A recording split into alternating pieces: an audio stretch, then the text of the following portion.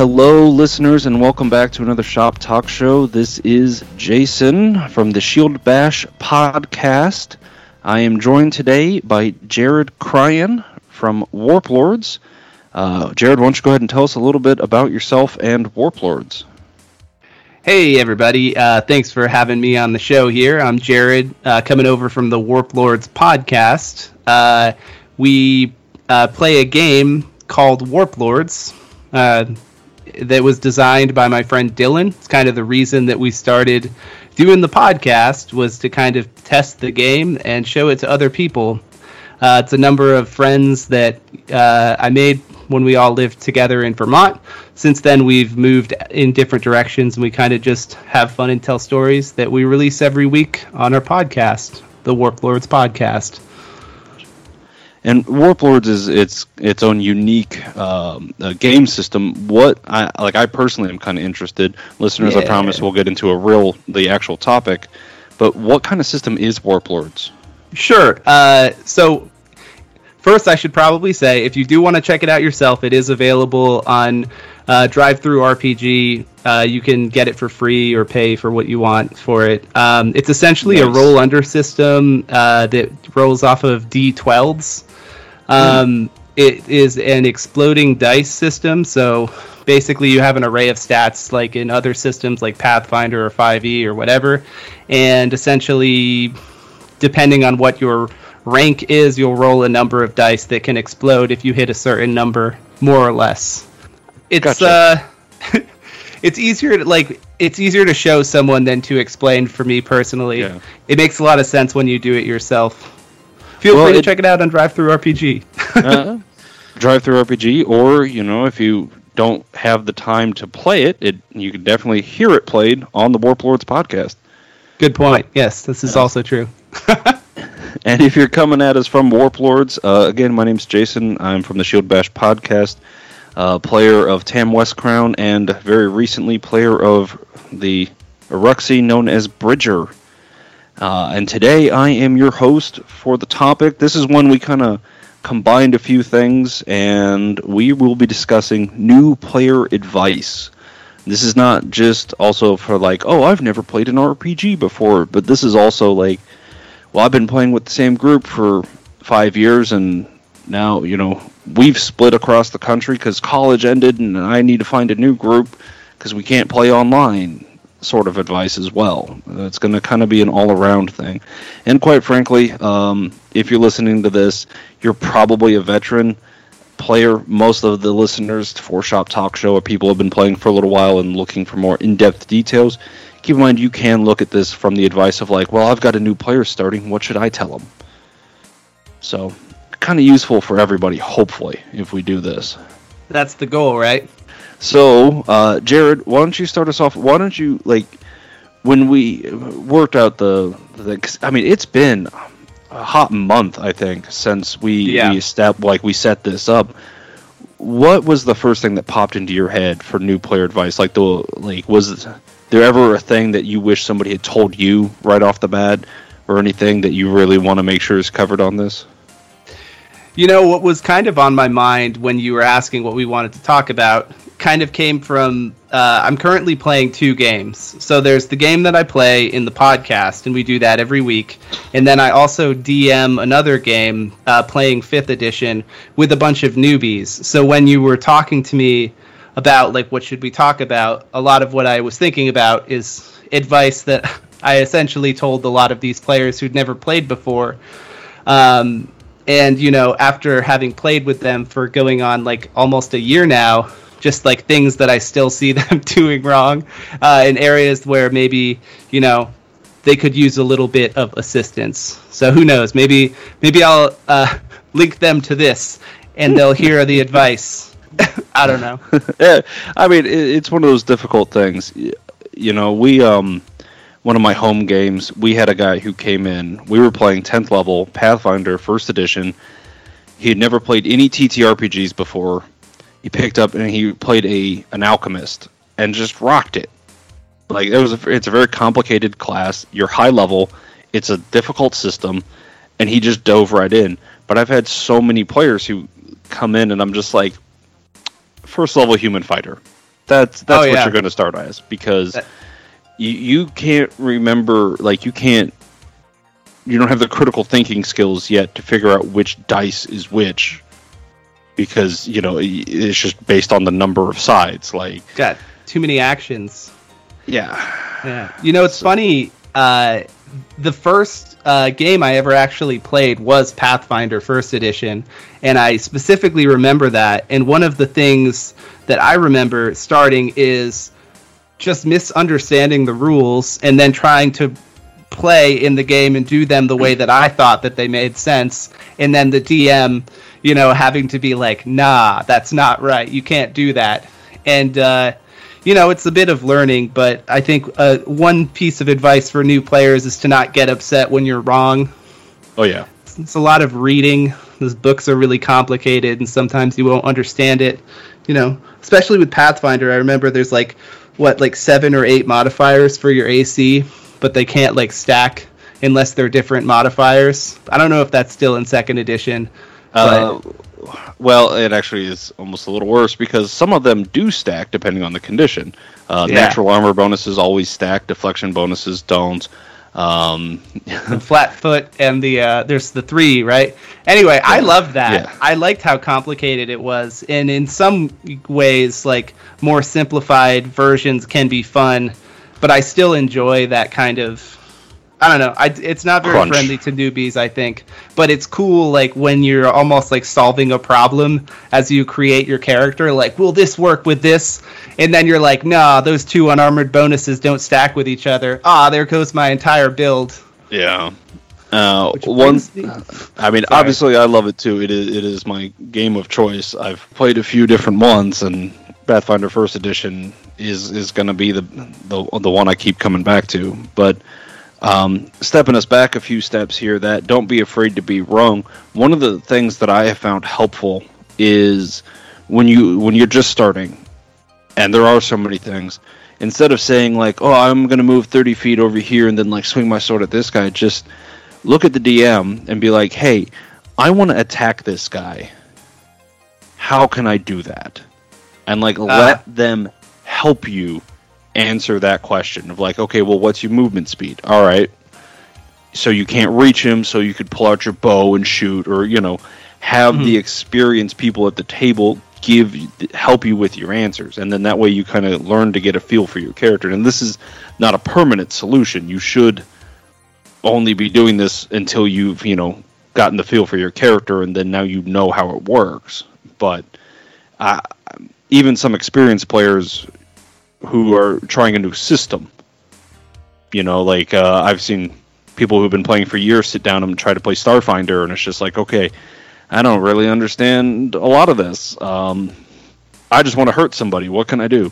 This is true. And one of the groups that I play with, I mentioned that I started for a bunch of new players, and what I referred to this as is the training wheels period, where, you know, you might walk them through, like, for instance, someone who may be less likely to research all of the rules may for some reason choose a complicated class, you know, that requires a lot of management. So then you need to like walk them through every like individual step.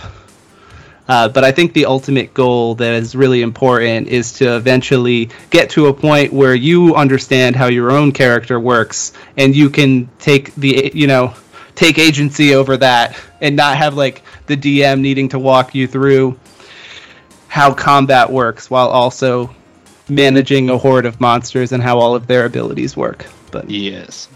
Yeah, I mean, that is always kind of one thing, is you want to be able to play the game without being a drag on everybody else. But one thing that I've also found kind of useful, and a bit of a real-world example, I learned more about the English language in high school taking a Spanish class than I did taking actually English, because it kind of teaches you those differences, you know, the way you see how another language works, so you kind of learn how, like, it helps you pinpoint the ways yours works.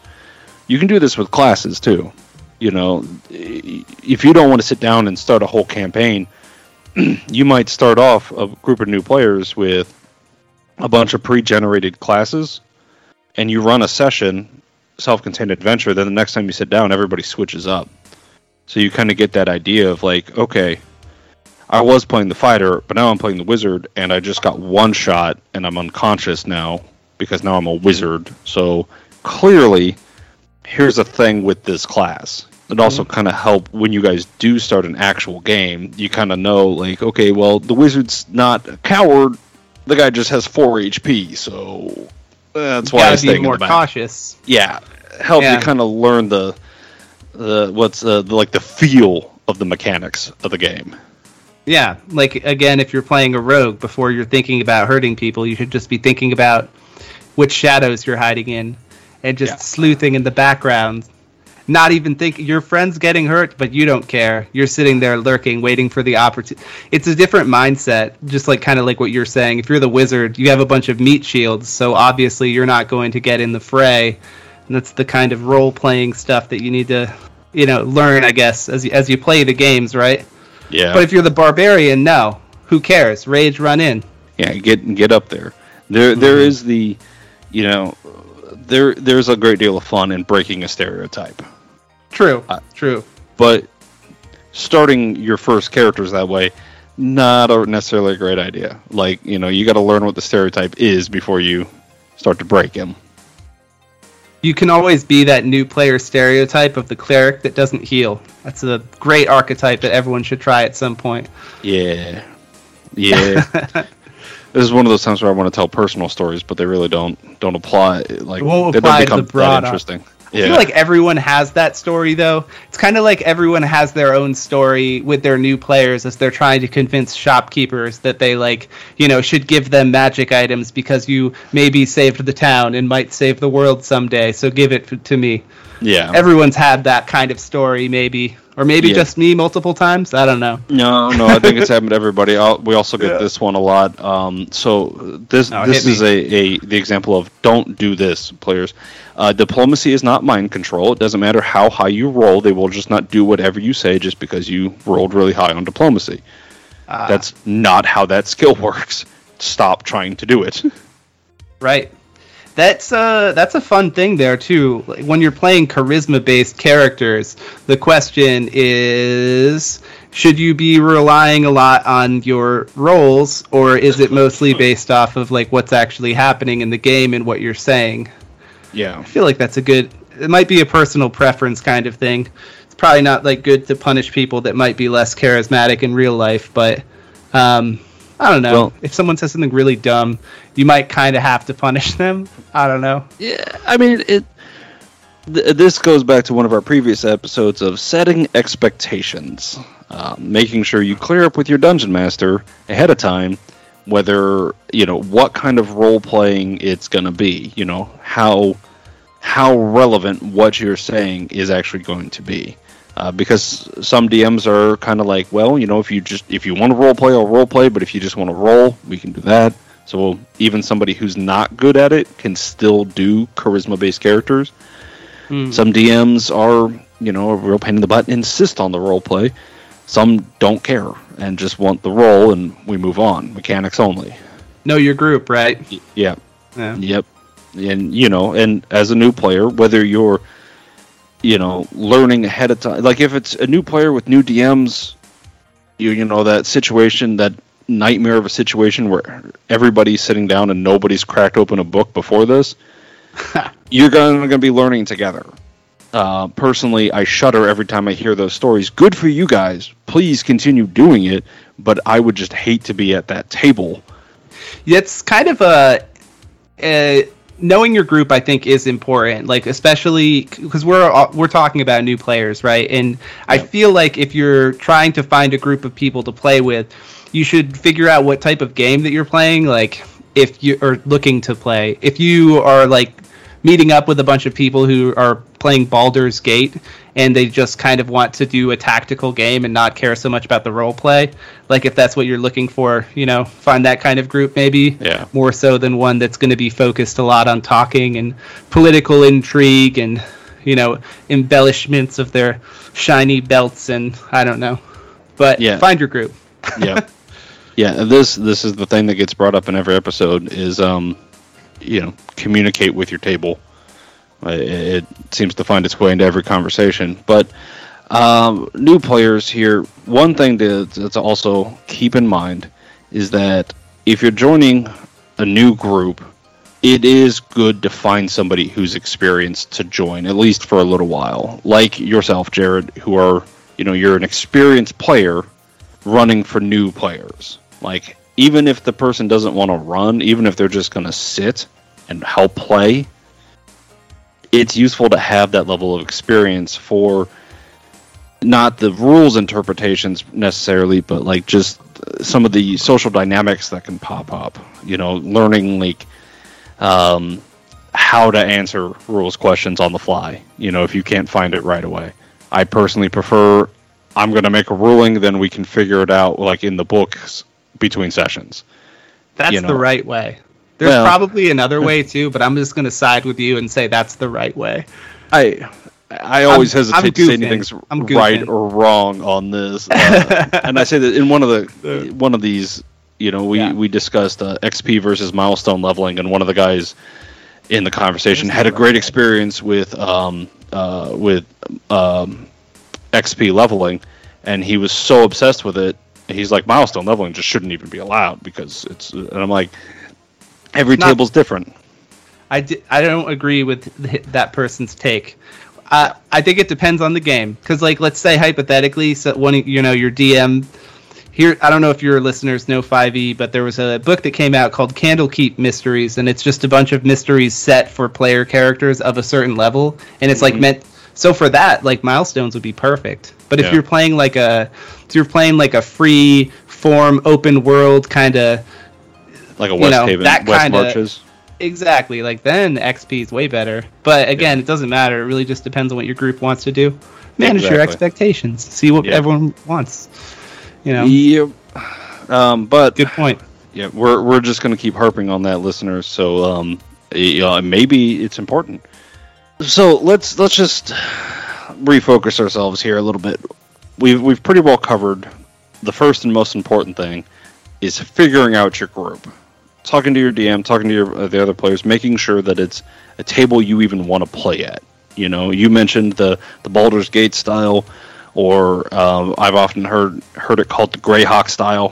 Kill everything, loot everything that's not nailed down, and then once you get a high enough level, you start pulling up the nails. That setting is sick, by the way. Yeah. Just saying. Anyway, sorry, go on. No, and then you've got your intrigue settings where people can go an entire session without rolling a single die because it's all just role play. Figuring out, what you want, what the groups are offering, figuring out how, finding all that. That's step one. Step two, now you need a character. And one of the first, and this is more advice for your first-time players, okay? Not new to a system, but just new to TTRPGs. Yeah. Especially if you're in one of the bigger games, like Pathfinder or D&D 5e, that's got a lot of printed material and options. Pathfinder First Edition, there are over 30 classes. Do not build for mechanics. This is one of those things where I'm going to advise you, talk to your DM about the sort of character you want to play mechanically. Like, if you're like, hey, I want to be like Errol Flynn and, swinging around on ropes, or you're like, I want to be Columbo or whatever. Go to them with the mechanical, with the flavor idea, and let them help you with the mechanics. But the most important thing is you got to figure out why your character is adventuring to begin with. So many players, even players that I've seen playing for years, they have a backstory, right? But it's why are they adventuring, not why do they care about this quest? It's like, oh yeah, I was kicked out of my family house when I was 7, and I've been living on the streets since then. I'm like, okay, so yeah, that's what, you're an orphan. But why do you care about what's going on in this kingdom? Why doesn't your character just leave and go to the next kingdom? You got to have a why. This, I feel like, fits right under another thing that's good for any player to do, and that's help the DM. So if you don't come up with something like that, essentially what you're doing is you're making the DM have to try to figure out a reason for your player character to be in the group. Yep. So instead of doing that, do exactly what Jason said there and figure out your call to action. Yeah, it's hard to really give more specific advice there without using like a particular example. Well, if you've got one in mind, go ahead and shoot. Like, give an actual one. Let's say, okay, I was talking about Candlekeep Mysteries, right? Essentially what that is you're going out and you're, as far as I could be totally wrong here, so feel free to, crucify me and let me know. But I think you're essentially going out on mysteries to find missing books from a library, more or less. So if that's the thing, and you're kind of this tragic backstory hero, you have to think of a reason why that would tie into returning these books, which could be something like maybe some tie into the location, which in this case would be Candlekeep. Maybe you owe someone money and you're doing it because you have to, you don't really have a choice, or maybe you swore some kind of oath, or maybe you're just really passionate about making sure that people return library books. Like, any of these are reasons that would work. But yeah, I was kind of thinking about what you were saying earlier when you were discussing, like, design a character, design for the character, not the mechanics. And I was kind of just curious what your process is for this. Like, when you're trying to figure out a PC to play, where do you start? Do you look at like races and find one that looks cool and then see what kind of fits for that? What's your technique? Oh, for me, it depends. I usually have 5 or 6 characters rolling around in the back of my head. And sometimes I see a cool mechanical thing in one of the books, like a cool race or a really awesome feat or something. Sometimes, like, I have this character that he is the most powerful wizard in the world. Like, he's super amazing, because other wizards, they have to study their book for an hour every day. I just read it for 5 minutes, because he's not actually a wizard. Right? Oh, like the actual sorcerer. Yeah, he's a sorcerer, but he's convinced he's a wizard, and nobody else in the party is a wizard, so nobody can really figure it out, right? But so it was just this fun idea of the most powerful wizard who's not actually a wizard, Yeah, you got to run with it. Yeah. But the hardest thing, it's that concept of like, have a really great character idea, figure out how it's going to work, never get the chance to play it, because the most forever DM. Well, it's not always that. Like, I insist on being able to take breaks, right? Yeah. Switch off DMs. The problem that I have is this, which also comes up as very important. You have to, in my opinion, especially if you're going to be playing up into the teens levels, you have to have some party balance, right? So I may have this awesome idea for my cool wizard, and his name is Hummus, by the way, and I am currently getting to play him. But in one of the games that I was running, one of the adventure paths, one of the books, we started off with 2 wizards, a sorcerer, and a witch. So we had 4 arcane casters, and it was like we had like no front line. So sometimes you have to look at the role that needs to be filled as well, especially if you're coming in mid-campaign, or your character dies and you need something to replace it. You know what I mean? Yeah, I think a lot of people probably would disagree and say, no, play whatever you want, and the party will figure out a way to make it work. And while that's true, I think that it's easier and perhaps better for a long campaign to have some level of synergy between the party. So I agree with you there. And you did make me think of something else as well. I think that a lot of the time when people come up with their ideas, they'll kind of try to think of stuff that's funny. And for instance, the idea that you just said, that's funny. Like everyone thinks they're a wizard. They're not a wizard. They're a sorcerer. That's funny. But I definitely feel like I have heard a lot of ideas suggested that I would say are bad. And I don't want to tell people like what not to do, but in my opinion, I think that if you delve too far into like meta or referential jokes, like I don't know, like something that's like based on a pun, or like like Hulk Hogan's name or something, and they're I don't know, something like that's funny like once, but do you really want to keep playing that character for like a long time? that's an NPC. That's not a PC, in my opinion. Yeah. And just that's like something worth noting because I feel like I've seen that a million times. Yeah, no, that I definitely get when. And sometimes you kind of adjust on the fly, because when I had that guy, when I started playing Hummus, every time he would cast a spell, he would just yell "wizard" or "wizardry" or something, and eventually that died off because I'm like, this is getting obnoxious to me. I can only imagine how it feels to the other players. You're doing a Sheldon from Big Bang Theory. You're doing a Bazinga. That's what that is. Yeah. And I tend to play a lot at conventions, and I do have some characters that I play there at the society games that I definitely wouldn't want to like role play in a campaign. They're good for a 4-hour game, for a one shot. Yeah. I think that with a lot of games that I play, especially when I'm playing a PC, personally, I like to do character voices. I know that like some people don't like doing character voices. I find that it's fun. So sometimes when I'm trying to design a character, I'll try to find a voice that I enjoy doing that I can do for a long period of time. That last part's important, listeners. Yeah, I try to build the character around the voice. Like, what would that be? And that can take you in some weird ways. And maybe it's like, for me, that works. Who knows? Yeah. Maybe try it. Well, I mean, but again, this is the good character advice of like, hey, try them. Try this. If it doesn't work for you, if it doesn't feel good, try this. If that doesn't work, try this. Try a cool character voice and just see where it takes you. If that, if you're just like, tried it, didn't really fly.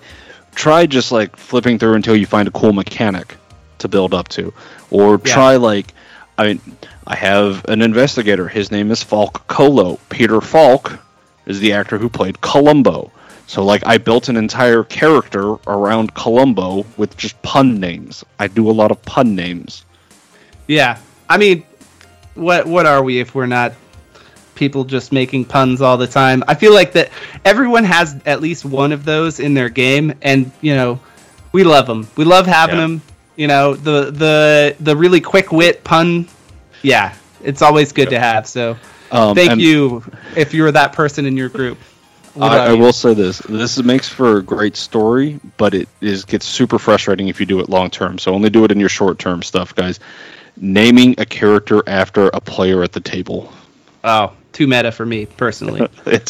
We still laugh about one of the guys. He moved to Texas. He named his character Russ, who was one of the other guys at the table. So the DM would be going through initiative and call Russ, and they both go, "What?" And it was, again, it's funny on the short term. Just don't do it on the long term. Was the character based around Russ, or was it just named Russ? Okay, I would be fine with that. Yeah. I draw the line at if you're basically making a character to make fun of someone else. Don't do that. Yeah, no. Or don't play yourself. Yeah. Or if you do, have somebody else design it for you. Have the other players at the table design you as a character to play. Don't, because otherwise you're going to have way too high stats. Our self-image is always much higher. Board. Yeah. There you go. Keep it easy. Okay, building characters. So we've talked about you got to have a why. All right. One of the things that sticks in my head with this is there was an old Lord of the Rings game called The Third Age. It was a great game. It was basically, they took the Final Fantasy VII engine and turned it into Lord of the Rings. And you got your cast of characters as you went through, but I remember the last character who joined you was a writer of Rohan, and he shows up after the Battle of Helm's Deep, and he's like, "Where are you going?" "We're going to Gondor." "Then I shall go with you." And I'm like, "That's it? That's your whole thing? Why aren't you going with the other writers? What is this?" It felt really flat, A lot of people joke about that. You meet in a tavern thing, and quite frankly, it's your job as players to give the DM something more to work with, right? Yeah. We've talked a bit about how to design a character, whether you ask for advice or, have a fun idea. It was also the very good point. Think of playing this character in the long term, right? If you can't do the character voice for more than 10 minutes, maybe pick a different voice. You can also design this tagline that I thought was going to be hilarious for a long time. I really thought it would. maybe some character growth and they stop doing it. Don't be afraid. Yeah, write it out. Yeah. That's that stretch back to what you said a while ago. Don't be afraid to make mistakes. Just own up to it. Say like, hey, I've been playing for over 10 years. We started a campaign. I started a character voice, and I'm like, guys, we got 3 sessions in. I'm like, I'm not going to be able to continue this voice. Like, it's not working out the way I wanted it to. And I just switched character voices. Yeah, I struggled with that specifically with evil guy voices. I always go too far with the evil guy voice. It's either like too gruff or too grating, and it hurts my voice. I don't know if that's kind of where you get stuck, but it can be cool, but it's hard to keep it up sometimes. My problem with doing voices is I always tend to try to slip into this pseudo-British accent. Like, classic. I have to like stop and just be like, okay, that's... Like, why is everyone British in fantasy worlds? More importantly, why does everybody have a bad British accent? Yeah, I'm not even good at it. I was thinking about a week ago, I was frustrated that I can't do an Australian accent. This joke has probably been made before a ton of times, but I feel like having everyone in a setting from the Underdark have an Australian accent would be great if you could do it as a DM, because it's like, oi, I'm from down under, Yeah. Well, anyway, sorry. I couldn't help but say that joke. One of the things I learned is if you just up-pitch the end of your sentences, sounds a little more Australian. Oh, yeah? Yeah. Or just say oi a bunch. Oi! Like, that's all I got. That's actually how I get into my more Northern Europe ones. I'm like, oi, fuckhead! What you want? Oh, right. Well, that's a good one. Yeah. Which, by the way, listeners, one of the, and this is an actual like thing for vocal coaches and stuff like that. There's usually a keyword that helps you slip into an accent. Try to find that keyword. For me, it's oi gets into that real deep accent, oh yeah. So that's how I always start this accent, by saying, oh yeah. That's funny that you say that, because I subconsciously did that with every one of my voices, and I've never had anyone point it out before. Are you familiar with the TV show The Office?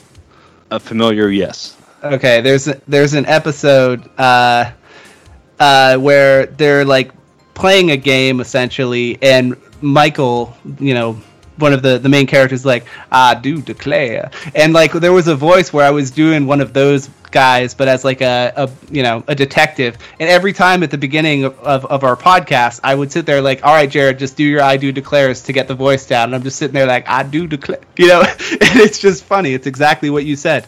Yep. So I guess get a keyword. If it helps read your Stanislavski. Okay, so and that's Konstantin Stanislavski, for those of you who don't know. If you ever want to learn acting, read his books. Okay, the other thing that I got down here, this goes away from some of the more in-game stuff, but if you're not having fun, leave. That's great advice. Yeah. Don't try to tough it out. Like, if it's not a fun game, just leave. If you're not having fun, you're likely making it less fun for the other people that would normally be having fun, if not for the lack of fun that you are having. Yeah. So yeah, that is good advice. If you're not having fun, leave. Yeah. And if you're worried about like offending your friends that are at the table, like, just explain it to them. If they're going to be offended by the fact that you're not having fun, they're not very good friends to begin with, for starters. But like, bad D&D is worse than no D&D. I feel like in that situation, you could easily just say like, this isn't the game for me, and like no one's feelings are going to be hurt. Probably. I don't know your friends, but that's likely going to be the case. Another thing I was thinking about, like, have you ever been in a situation where like you're the DM, you're going to run a game, and you're like inviting people, and you're trying to figure out who's going to be playing this game, and maybe some of your friends might want to invite some other folks. When you're in that phase, it's important to think about who you're inviting, because if you know going in that someone is probably going to be frustrating for you, just don't invite them in the first place. Save yourself the heartache, because it's not fun to have to be that, in that situation. So, anyway, sorry, I didn't mean to. No, it's good advice. I listened to a YouTube series called Crit Crab. Some of you may have heard of it, and it's D&D horror stories, and that is like a quarter to a third of them is people playing or like, oh man, this player was so bad for so long, and it's just like, I tried to get out of it by starting a new game, but like, they found out I was playing, and then they were like, can I come? And I was like, yeah. I'm like, what? You knew it was a problem. Like, you should have just said no. There's like a million things that you can say, and it's always easier hindsight. But another excuse, if you are in the situation right now, you could, as a DM, be like, I personally enjoy the group size that we have currently. I don't want to add more players because then it takes away from each person's spotlight, and that's not the game I'm trying to run. Nothing personal. Maybe if I do another game at some point, I'll send you the invite. And we're never going to send them that invite, right? But they don't need to know that. That's a polite way.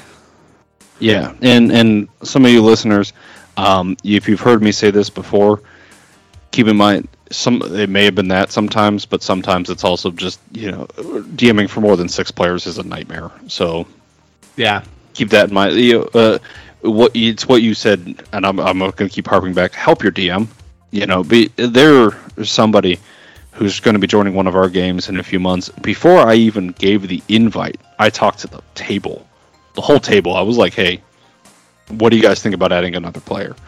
Just before I even said anything to him, because I knew he was looking for a game. But yeah, anyway, this is not new character advice. This is party advice, group dynamics and stuff. Yeah. So I mean, this is also kind of advice for maybe someone who's a player who's played before, but they're maybe considering being a new DM. I don't know. It's not bad advice. Plus, another thing. We probably shouldn't get too much into DM advice, but the larger your group is, the harder it is to balance encounters, which is just more work for the DM. So I feel you on that one. Yeah. Okay, so we've talked a lot about, just kind of general advice for new players. Let's go a little bit on existing player, like experienced players joining a new group. Okay. Yeah. And we've kind of touched on some of the things that I mentioned in here. Learning the group dynamic, especially like, don't be the person who comes in and expects this existing group to play the way that you were playing in the last group. If you were playing kick down the door, burn down the hut, and they're playing let's try diplomacy first, because we've got 3 good aligned characters, including a paladin in the party, whereas your last group was like, good aligned. We're just a bunch of necromancers. Yeah, and it's not just the flavor of the game too. One of my tables I've been playing with it since 2007, and there are some rules in that rule book that we just don't use. Yeah, and we get new players in sometimes, and they're like, "Wait, but the rule says this," and we're like, "Oh yeah, sorry, we don't do it that way. This is how we do it." And all of our players, they're always very kosher and cool about it, but there will be mechanical things sometimes where it's just different. Be prepared for things to be different, I guess, is the long, rambly, shortened version of that advice. Be prepared for the new group to be different, hopefully in a good way. When you were talking about that Lord of the Rings system earlier, and you mentioned, like, then I shall come with you. I feel like a lot of the time when you add a player midway through to a campaign, it's always going to be a little bit awkward, and to some degree it's like, then I shall come with you. But if you do what you said right there, where you kind of try to mesh into the actual party, you can really like make that less awkward. Like maybe one of the players, or maybe you have this thing in common with them. It's a little bit weird when you just come out of nowhere and you're like, the creepy like evil edgelord guy, and then the DM has to make it happen because friendship. Yeah. So yeah, make it easy on your group, make it easy on your DM. Have fun. Yeah. Have you ever seen the movie series The Gamers? Probably. I've seen a lot of things. What's it? Give me a loose plot here. Well, they're very different across the three movies. But they're you should look them up. They're by Dead Gentleman Productions / Zombie Orpheus. If you're not familiar with them, listeners, please check them out. They do a lot of good stuff. But in the first, I have not seen this. I'll check it out though. Anyway, please. You should. It's also all free on YouTube, folks. So it's hilarious. But in the first movie, one of their characters in the party dies, and they're like, okay, so the guy starts rolling up a new character mid-session, and they're like, the DM introduces him. And they're like, now remember, he's outside the BBEG's castle, the Lord of Darkness and Shadow. And they're just like, oh, what's your name, adventurer? Oh, it's Magellan. Oh, okay, yeah. Well, you seem like a trustworthy fellow. Would you like to come with us? Yeah, sure, okay. And the DM's just like, yeah, I'm a guard for the big bad evil guy. No worries. This makes lots of sense. Yeah, it's that, like, just, oh yeah, I'm just here now. Ta-da! Then I shall come with you. I've seen some interesting ones. Like if you're playing in like a sci fantasy kind of game where there can be kind of, weird multiverse shit. I've seen stuff like a person descends from the sky and lands, directly next to your party as magical energy emanates around, and you're just like, okay, that's one way to introduce a PC. It works, I guess. Actually, he's important. Yeah, right? Oh, okay. Then I shall come with you. That's funny. I think I might have to steal that one from you. Next time I have a player character that dies, I'll just be like, oh, yes, then I shall come with you. So thank you for that gift. I am also vested in this interest. Yeah. Yeah. Classic. And like, we understand sometimes, if you're mid-dungeon crawl, it can be difficult to figure out a story reason why this player doesn't have to sit here for the next 2 sessions, or it has to miss the next 2 sessions. But you gotta suspend it sometimes, I think. And so I don't mean to like cut you off. No, go ahead. I just did it. I'm sorry, but like the same shit happens. Like, okay, let's say you have a player that can't come one week, and you're like halfway through a dungeon. Like, are you gonna not get everyone together because of that? Especially if you have a big group, that stuff happens all the time. So, I've played in games where, the person just turns into a cardboard figure that just follows them around, and that's just like the setting, and that's normal. There's a lot of ways to do it, or you can just pretend that it doesn't happen. Yeah, you like that one? I got a kick out of that one. I remember it. I'm just picturing the little cutout, just like... Yeah, like like a bad cartoon animation, 2D cartoon animation, just like thumping along behind. It's exactly what it was, but we would like role play with it too. Like, I remember in one of these games, like, we were trying to trap someone in a barrel, but we didn't have anything to put on top of it, and one of the players wasn't there, so we took the cardboard cutout and just held it over the barrel, and it was so stupid, but it was like, those moments are fun in D&D. It's just, it's gonna be dumb. Lean into it. Yeah. Yeah, I cut you off. I'm really sorry about that. No, that's okay. I didn't really have a lot else to say there, and that was well worth it. I don't think I'm going to laugh like that the rest of the night. Well, just wait. We'll see if I have any like zingers for you. Well, you never know. I mean, you're kind of far away to send Hostess products, but hey, maybe a few zingers. That's funny, right? Okay, that was funny. Thanks. Sorry, I'm a little bit of a ding dong here. Oh man, that's this could really snowball. Yeah. Okay, I can't think of any more. We'll stop there. Okay. Oh, I think we really shot the moon pie with that one. Okay, so listeners, don't. I could keep going. Trust me. I'm very good at puns. I love them. So one of the bigger general piece of advice here is, folks, we kind of touched on it a bit, but don't be intimidated, right? Whether it's, oh man, this book is 700 pages, to, oh man, I don't know any of these people. I know it's a social game. I know it can be a lot to learn. There is not a person in the world who picked this up without making any mistakes right off the bat. And I mean that literally. Like, you listen to the professionals, you're listening to us. one of the biggest podcasts out there is Glass Cannon Podcast, right? Everybody's heard it. I listen to them and I go, no, that's wrong. Like, that's not how the rules. And like these guys, they literally make their living off of this, and they still make mistakes. Like, it happens. Don't worry about it. Also, let's say, maybe you are someone who's more timid by nature, especially around people you don't really know, and you know this going in. Maybe just say your character, your PC is kind of a timid person, and just make that part of your character. Yeah. But yeah, you're right. Don't be intimidated. I feel like in general, all of the gaming groups I've ever played with have been very nice to new people, especially new players. So that probably will be your experience. Hopefully. Yeah. Hopefully. I mean, I can tell some secondhand third-hand, I guess, horror stories. Some of them I've actually told on this on Shop Talk shows before. But one thing about this is, like, a lot of us, we play because we enjoy it, and you can't play these games by yourself. So, like, having more people to play with is nothing but good for us. So, like you said, most people are very encouraging because we want to play. We want to play with more people. I would love it if everybody in town played. My neighbor, they moved in beginning of summer. I was talking to the guy who lives over there, and he's like, yeah, we've thought about playing D&D, and I'm like, I could help. All right, I can help with that. Yeah, not Is like that long from term. Holes? Huh? Sorry. Oh.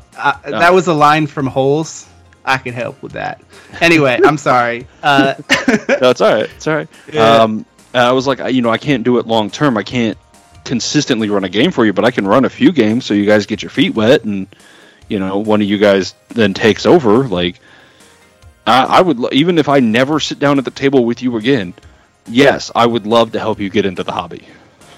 Yeah. And are you familiar with Matt Colville?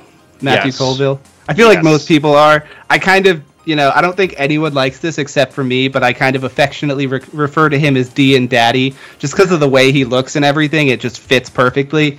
It's the daddy part. If you said D and Dad, I'd be okay with that because I would, I could reconcile that. It's a little weird, but anyway, if you don't know who that is, just a really handsome, long-haired man that has a very...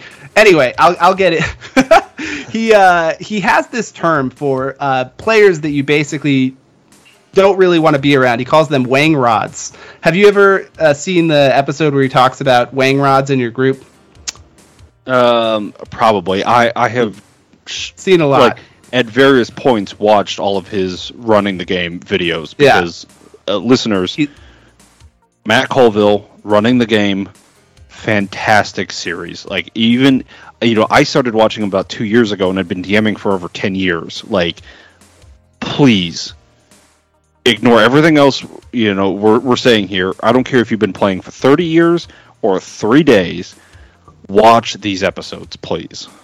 Yeah, he gives very good advice. Yeah. But I feel like the term wang rod is helpful. Even if you're playing with a group of people, sometimes you might be a little bit annoying, right? And I feel like it's helpful to be like, you're being a wang rod right now. This kind of came up because we were talking about players being nice to newbies, and if you're not being nice to newbies, you're essentially being a wang rod. So if you have anyone in your group being mean to the new person, just inform them that they are being a wang rod. And Matt Colville's ghost. He's alive, but he'll descend from D&D heaven to zap you with a lightning bolt. Be nice to new people, like your neighbor.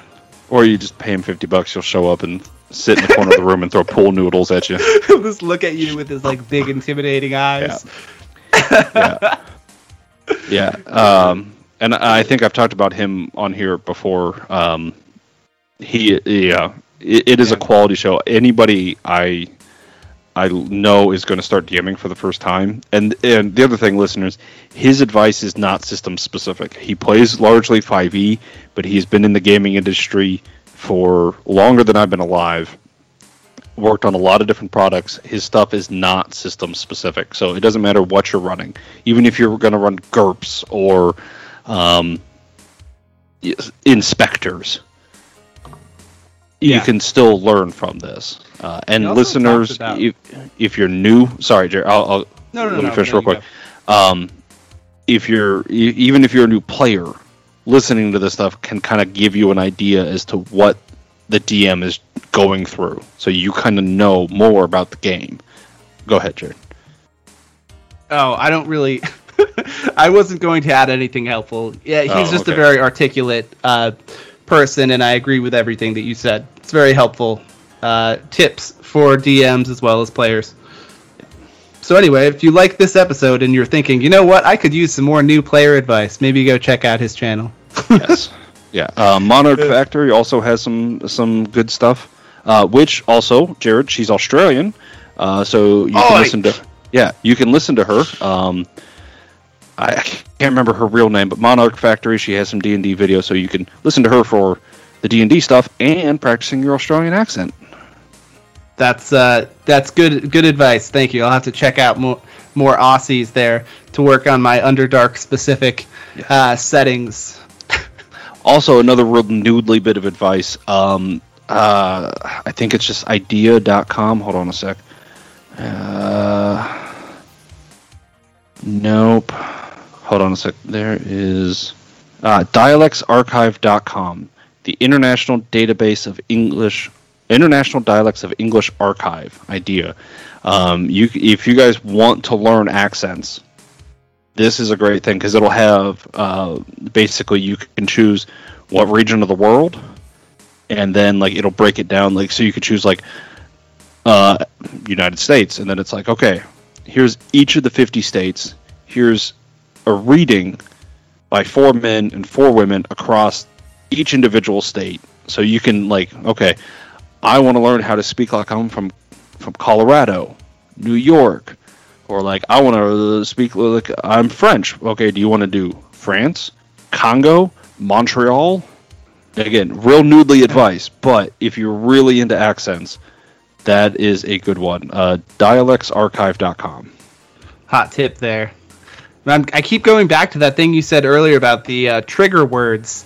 When I think of like the kind of rural Vermont accent, the trigger word for me is just like fucking A right there, bud. Oh, like whatever I think that I can just go straight into that voice. But if I don't say that first, I can't do it.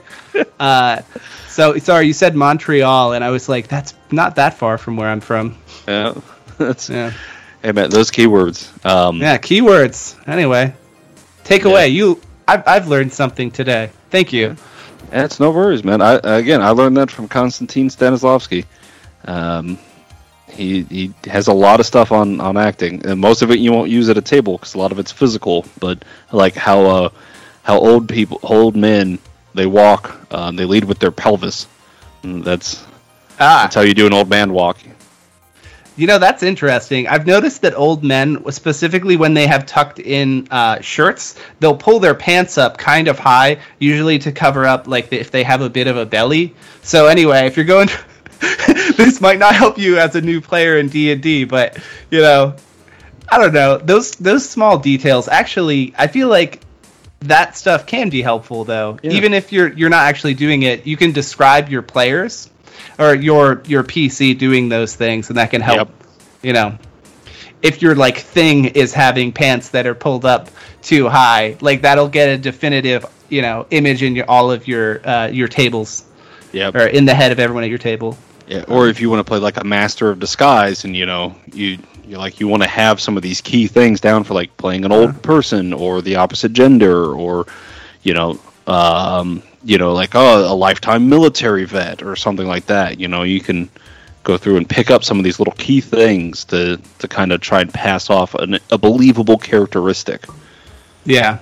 For your like military types, things, I'm not great at this, but in a lot of games I've played, things that have stood out to me is like, you know, the soldier or whatever might have like always have a freshly shaved face, and they'll like be really, really well groomed and get up earlier than everyone else. Things like that can help. Yeah. Or even just, it's like, you handed me this thing. What goes in this pocket? Well, it doesn't matter what pocket it is. Well, that's the pocket for that. Yeah. You know, like that sort of level of organized. Like I know what all my pockets do, because I have to know where everything is when I'm in the middle of a fight. You know, something that we somehow haven't talked about yet that I feel like is probably the most important advice? Vacuums. Vacuums. Oh my God. Seriously, dust is really rough on, if you have allergies. But no, this is, actually, that's a great bridge, because I was going to say flaws. I feel like flaws are the most interesting thing that you can do to your character. And this came up as you were talking about your character. I usually feel like I describe things that are weird. Like if I'm playing a character that perpetually has like a runny nose or something like that, or it could be anything. Maybe your character is like an alcoholic, and every day he wakes up like covered in vomit, and like he stumbles around. There can be a lot of things like that, and I think flaws are great because they allow opportunities for character growth, and I think that your DM will typically help you achieve that, which is interesting, I find. Yes. Now, listeners, one thing we are not advocating is for your flaw to be, I'm too I don't trust anybody, and I was born and raised on the streets, and my tragic, dark backstory. And it's like, no, that's not a character flaw. That's just you being, over the top. The stuff that you were talking about is a character flaw. Or maybe, like, you can be suspicious as a character flaw, but it's like you don't tell them, the whole backstory. You tell them it's like, yeah, I was an orphan, but you don't tell them it's like, yeah, I was an orphan because I ran away from home, Keep your suspicious to a level where you can still roleplay. I know one of the ones that I had one time was the guy, he was just colorblind. It's just a simple thing, It doesn't need to be a big thing. It's just, That's could come funny, up at some point, where they're like, hey, grab the red gem. Like, that's exactly what I was thinking of, is it's going to cause a scenario where, or, even on the same token, I've played with players before that can't read, and they're self-conscious about it, and they don't want anyone to know. And eventually, at one point in the campaign, someone's going to need you to read something, and it's going to be at a really inopportune moment, and they're just going to have to explain a reason why they don't do the thing, and it's funny. Yeah. So anyway, flaws are good, in my opinion. Yep. Don't make them things that are going to make your other players hate you. Don't quirky. Yeah. Just allow for the character growth. Yeah, I'm going to tell a little story here. I heard this story from somebody else. They were playing I believe it was Hackmaster was the system, and you get more points by taking flaws, right? But the flaw, you don't get to choose your flaws. It's a random table. And this guy, he took the maximum number of flaws, and he started rolling for them, and it's like, nearsighted. Oh, okay. Farsighted. Okay. Missing your left eye. Okay. Cataracts. All right. Blind. I don't... missing your right eye. He's like... It's like, well, guess what? I can't see. That's what's happening. You gotta double down and play that character. I mean, he did. He played it. Yeah. It was just hilarious that he kept rolling all the vision problems. Okay, so you reminded me of another story. I remember when I first started playing Pathfinder, there was a class, this probably still is a thing, sorry if I'm saying stuff that all of your listeners know, but Oracle. And they had, I don't know what the curse, thanks. And one of them was blindness, but I think that was... You couldn't see at one point. You can't see beyond 60 feet or something like that. 30 feet. And 30 feet. So thank you. So there was a scene. It's like we're in this like massive city atop like 100 feet high walls, and we're looking out over the land, and there's massive armies coming up, and everyone's just like, "Oh my god!" And the guy playing the Oracle's like, "What?" And it was, it was funny. What's going on? It's like, I don't see anything. Yeah. I mean, we have one of those active in one of my games, full of knowledge skills too. So they're just like, "Hey, what is that thing?" And he's like, "What thing?" And I'm like, "It's outside." Yeah. Like he can see perfectly within 30 feet. You can't see shit outside of it. So I really like those, though, because I feel like that's a mechanical way to essentially do exactly what we were talking about. Like, you have a flaw, and then you overcome the flaw, and normally, I think in the case of the Oracle, like with blindness, you get other kinds of, like, tremor sense or blind sight, or I don't know what it's called, but that's cool. And if you can, like, come up with a way to, through story and role-playing, do something cool with your flaw, then, you know, good on you. That's you're winning D&D. Yes. And everyone loves you. Yeah, like, for instance, similar story, one of the other Oracle ones is Haunted, where, like, anything that you have in your hand, if you drop it, it lands in a random square anywhere from 5 to 10 feet away. And we were once, like, we were fighting barehanded, essentially. We didn't have any weapons, and, like, the Oracle comes running out with arms full of, like, clubs and knives and stuff, and it's just like, okay, and he just drops them all. And they just spread out around him, so we were all able just to run up into this big ring of weapons. You know, it can lead to some really hilarious things, having these quirks. But again, listeners, don't make it obnoxious, okay? And one thing I will say, I like to use this term, don't try to be clever. Don't game the system with your quirk, all right? Yeah. Just don't try to find some weird advantage to it, you know? Just have something strange, you know, maybe you're missing a couple fingers. Yeah, I think that you are touching on something that I think is, like, broad advice as well. People that try to manipulate things to their advantage whenever possible for no reason other than to be a power gamer. That's not good in my opinion, and it will annoy the fuck out of your DM as well as your other players. Yes. Unless that happens to be the table you're sitting at where everybody wants that game. True, yes. That's true. But for the most part, you know... Yeah, for the most part. It's like, you know, DM makes specific ruling. Okay, let's abuse the ruling that you made now. You know, like, don't do that. And, you know, exactly what you were saying about flaws. Flaws should be flaws, you know? Yeah. It's there to create challenges. They shouldn't be like, oh... my flaw is that I'm too handsome and that, like, people don't get to know the real me. Like, that's not a fucking flaw. That's just you being a fucking unimaginative dickhead. And I'm just No. I understand. Now, again, you know, you can be creative with it. Like, yeah, I'm too handsome, so I go around with a full helmet all the time and I don't talk to anybody. There you go. That's how you do it. Doing it right. Yeah. You know, don't turn it into a thing where, like, everybody's nice to you because you're so good looking. Turn it into, like, this is why I'm a withdrawn asshole because I never learned how to deal with people. Yeah, or, like, you're too handsome, so you never went on the quest because you spent the entire time staring at yourself, your reflection in the water, and then you turned into a flower. And then it's like, what game? I'm just chilling here. I'm just imagining it's like you bring out this character... And then, like, yes, I'm just too handsome, and, like, I don't need to go on the quest because everybody already loves me and gives me everything I want. I don't need gold. And by the way, and then you move the character sheet to the side and pull over another one. You're like, and this is my actual character I'll be playing. That would be a fucking power move. I actually take back everything I said. That is a hilarious thing to do if you're ever sitting down with a new table, no one knows you. Do that. And then be like, just kidding. They won't know what to expect because they won't know you or your sense of humor. This is my dwarf who had half his face burned off by a dragon. It's like, yes, this is my character that gets disadvantage on all perception checks because I'm too busy staring at my reflection in the mirror. Anyway, I'm sorry. I just kind of... going on. So, listeners, I guess here's going to be my wrap-up advice for you. Have fun.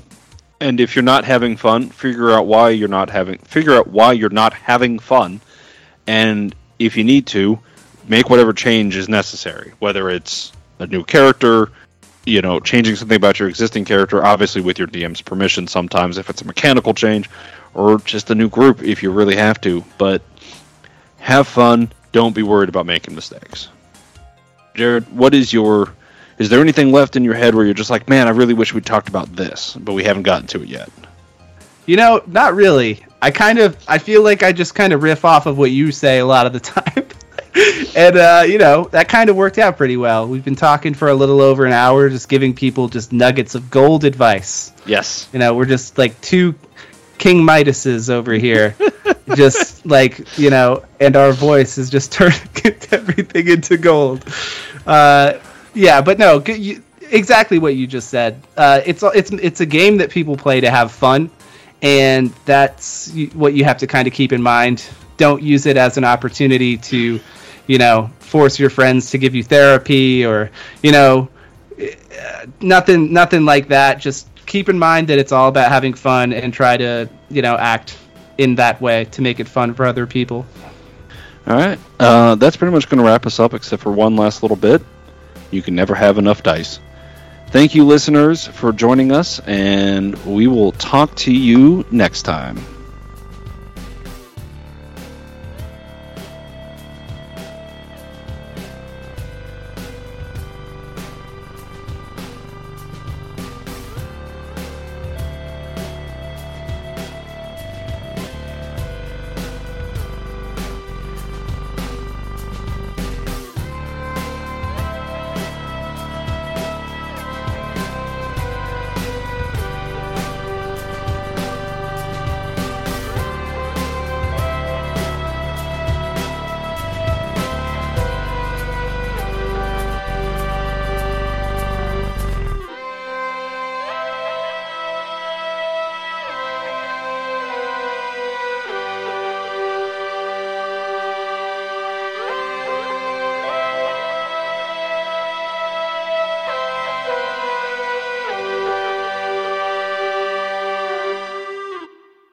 Shield Bash is made in association with Knights of the Octagon and the Farmageddon Gaming Convention.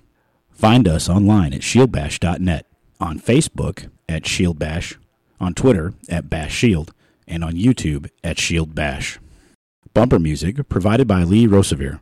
Other artists can be found in the episode description. Troubles in Otari, Abomination Vaults, Serpent Skull, and Pathfinder are the property of Paizo Publishing Incorporated. Leave a comment on iTunes for a chance to hear us read it out on the podcast. Questions and comments can be sent to shieldbashpodcast@gmail.com.